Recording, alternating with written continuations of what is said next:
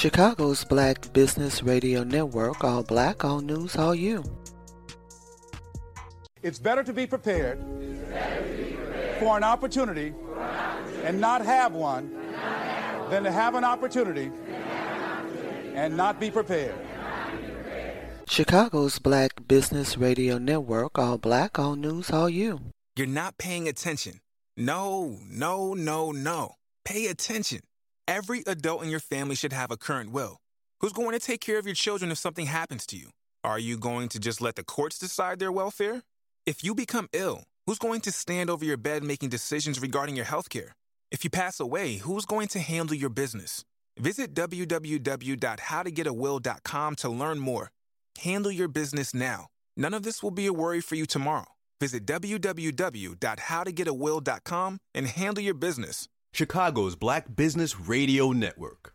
All black, all news, all you. We're changing the way Chicago communicates with the world.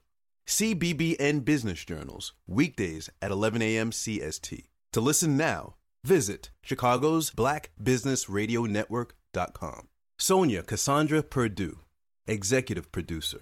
Chicago's Black Business Radio Network, all black, all news, all you. This is Just a Few Questions. I'm Marc Sims. My guest is Richard Reeves from the Brookings Institution. I had a whole big old Richard Reeves. I had a whole big old introduction, but you just say from the Brookings Institution, right? Yeah. Let me say this. Let me do my script. John C. and Nancy D. Whitehead Chair, Economic Studies Fellow, Director of Boys. I think you're also one of the quarterbacks for the Washington Commanders, right? That's right, but I don't put that on my resume because I don't want to intimidate people. I'm intimidated because you go. It's just a great thing you do. Let's go right into it. You got a new book. Tell us a bit about your new book of Boys and Men: Why the Modern Male is Struggling, Why It Matters, and What to Do About It.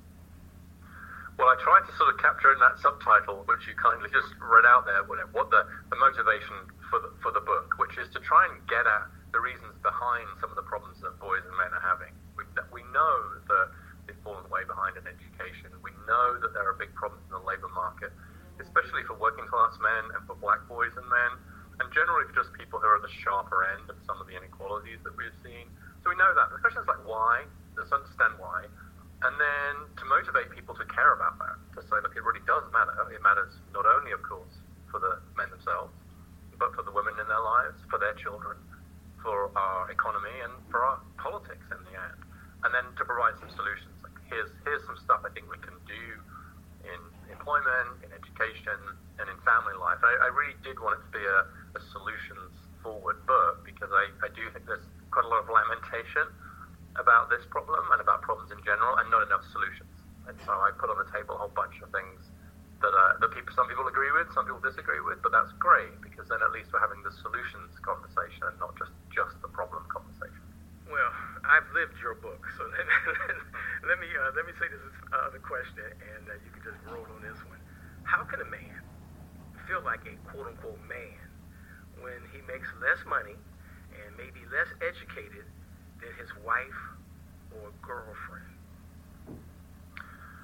By expanding his definition of what it means to be a man to fit with the reality of our society and our economy, including much greater gender equality in terms of earnings and education.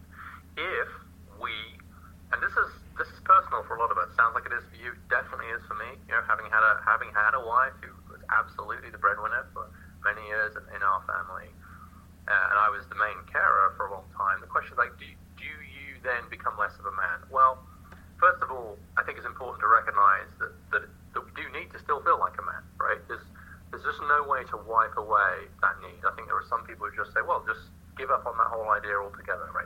We don't need masculinity, we don't need femininity, maybe we don't even need men and women. Forget about that script. And honestly, that hasn't been my personal experience.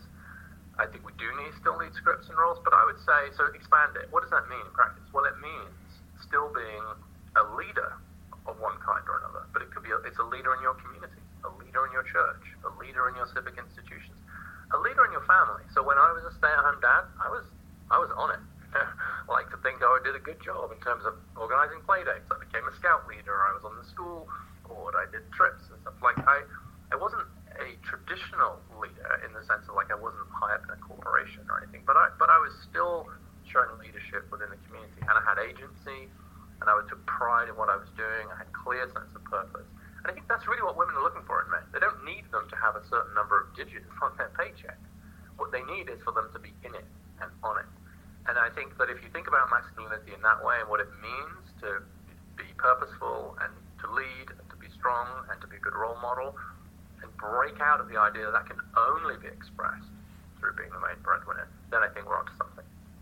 I have another podcast where I just totally, if you will, focus on the African American experience, because I've been here all my life, far south side. I know that very well, but so I don't do that so much on this podcast. But you address it in your book, which is so cool. But let me go bounce to why your book. One of the reasons why your book is so important. We have some men in our country who want to degrade our democracy so they can feel powerful. And you know what I'm going. You know I'm going with that one. So how do younger men, because some of these men we're not going to be helped because they're my age and older. They're beyond help, if you will, some of them, or maybe most of them. So how do younger men of all racial demographics and all that kind of stuff, how can they not tie their self-worth to their net worth? And you addressed it in the answer earlier, in this modern era, because it's been hard for me, people like me, yeah. Especially in the African American community. It's really hard, and for other communities it's hard too. So how do we do that? Like you said, don't tie your self-worth to your net worth, and you can still be a man, although the white may make $20,000, $30,000, $40,000 more than you. Yeah, well, I like the sound of your other podcast, Mark. Maybe you'll have me on that as well, because I, as you say, I do talk specifically a bit about these experiences, particularly including for black men.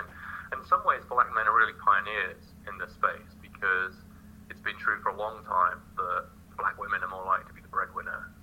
Black family has, in some ways, been ahead of other families in terms of having to find a new form, right?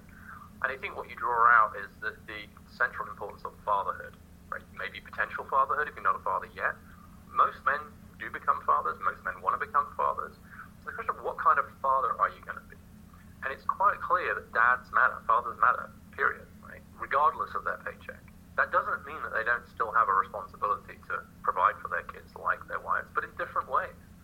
And being in your kids' lives, being the kind of man that you want your kids, and especially your sons, to look to and learn from, be taught by, is such an important thing. And I really fear that we have downgraded the importance of fatherhood and the role of fathers in kids' lives, which can be very different in today's world than it was, my father's world. But the message I really want to get across to all young men is, if you think you're ever going to be a father, then make sure you're going to be a good father. That means having your own act together. Right? It's not just about you. I think the danger is in this world where men don't seem as needed, especially economically, and you're right that these trends are much sharper in the black community. Like, so why who needs me? Right? There's a sense of not being needed, but your kids need you. They need you as much, if not more than ever. And so I really do want to kind of re-pedestalize fatherhood as an institution that's equal to but distinct from motherhood, and really think about, if you want to look yourself in the mirror and feel like you're doing good, then what kind of dad are you, or what kind of dad do you aspire to be? That's the question. We had a slight delay. I didn't think you were going to call me today, so when you called, you just totally threw me off. I had a big old production, but it was so cool. I'm so happy you called me, because to talk to a working class person such as Marc Sims, and that's why I'm going to first thank you for being my guest on Just a Few Questions. And Richard V. Reeves, I want you to close out the conversation, because you took a few minutes to talk to a working class person like myself. And I think that working class people like myself don't read books from the Brookings Institution.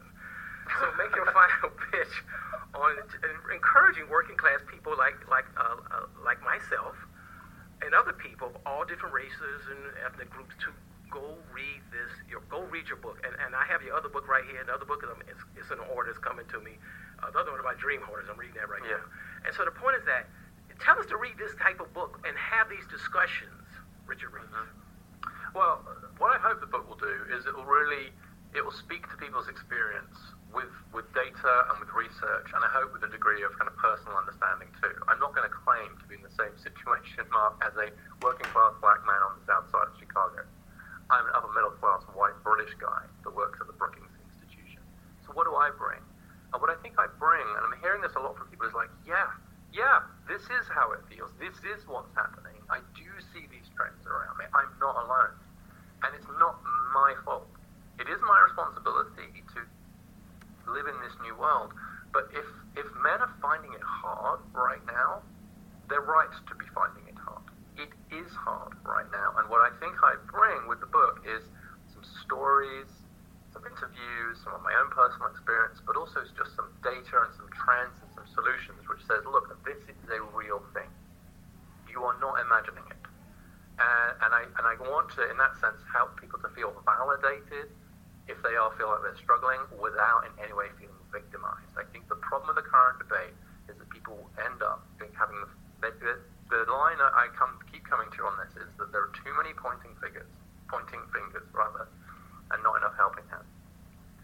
And what I want people to feel is that this book is motivated from a place of helping each other, helping ourselves, helping our brothers, helping our sisters, helping our uncles, helping our sons, helping our fathers, helping.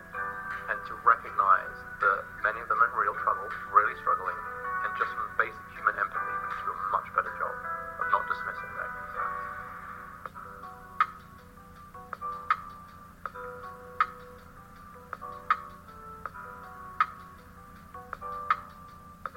Chicago's Black Business Radio Network, all black, all news, all you.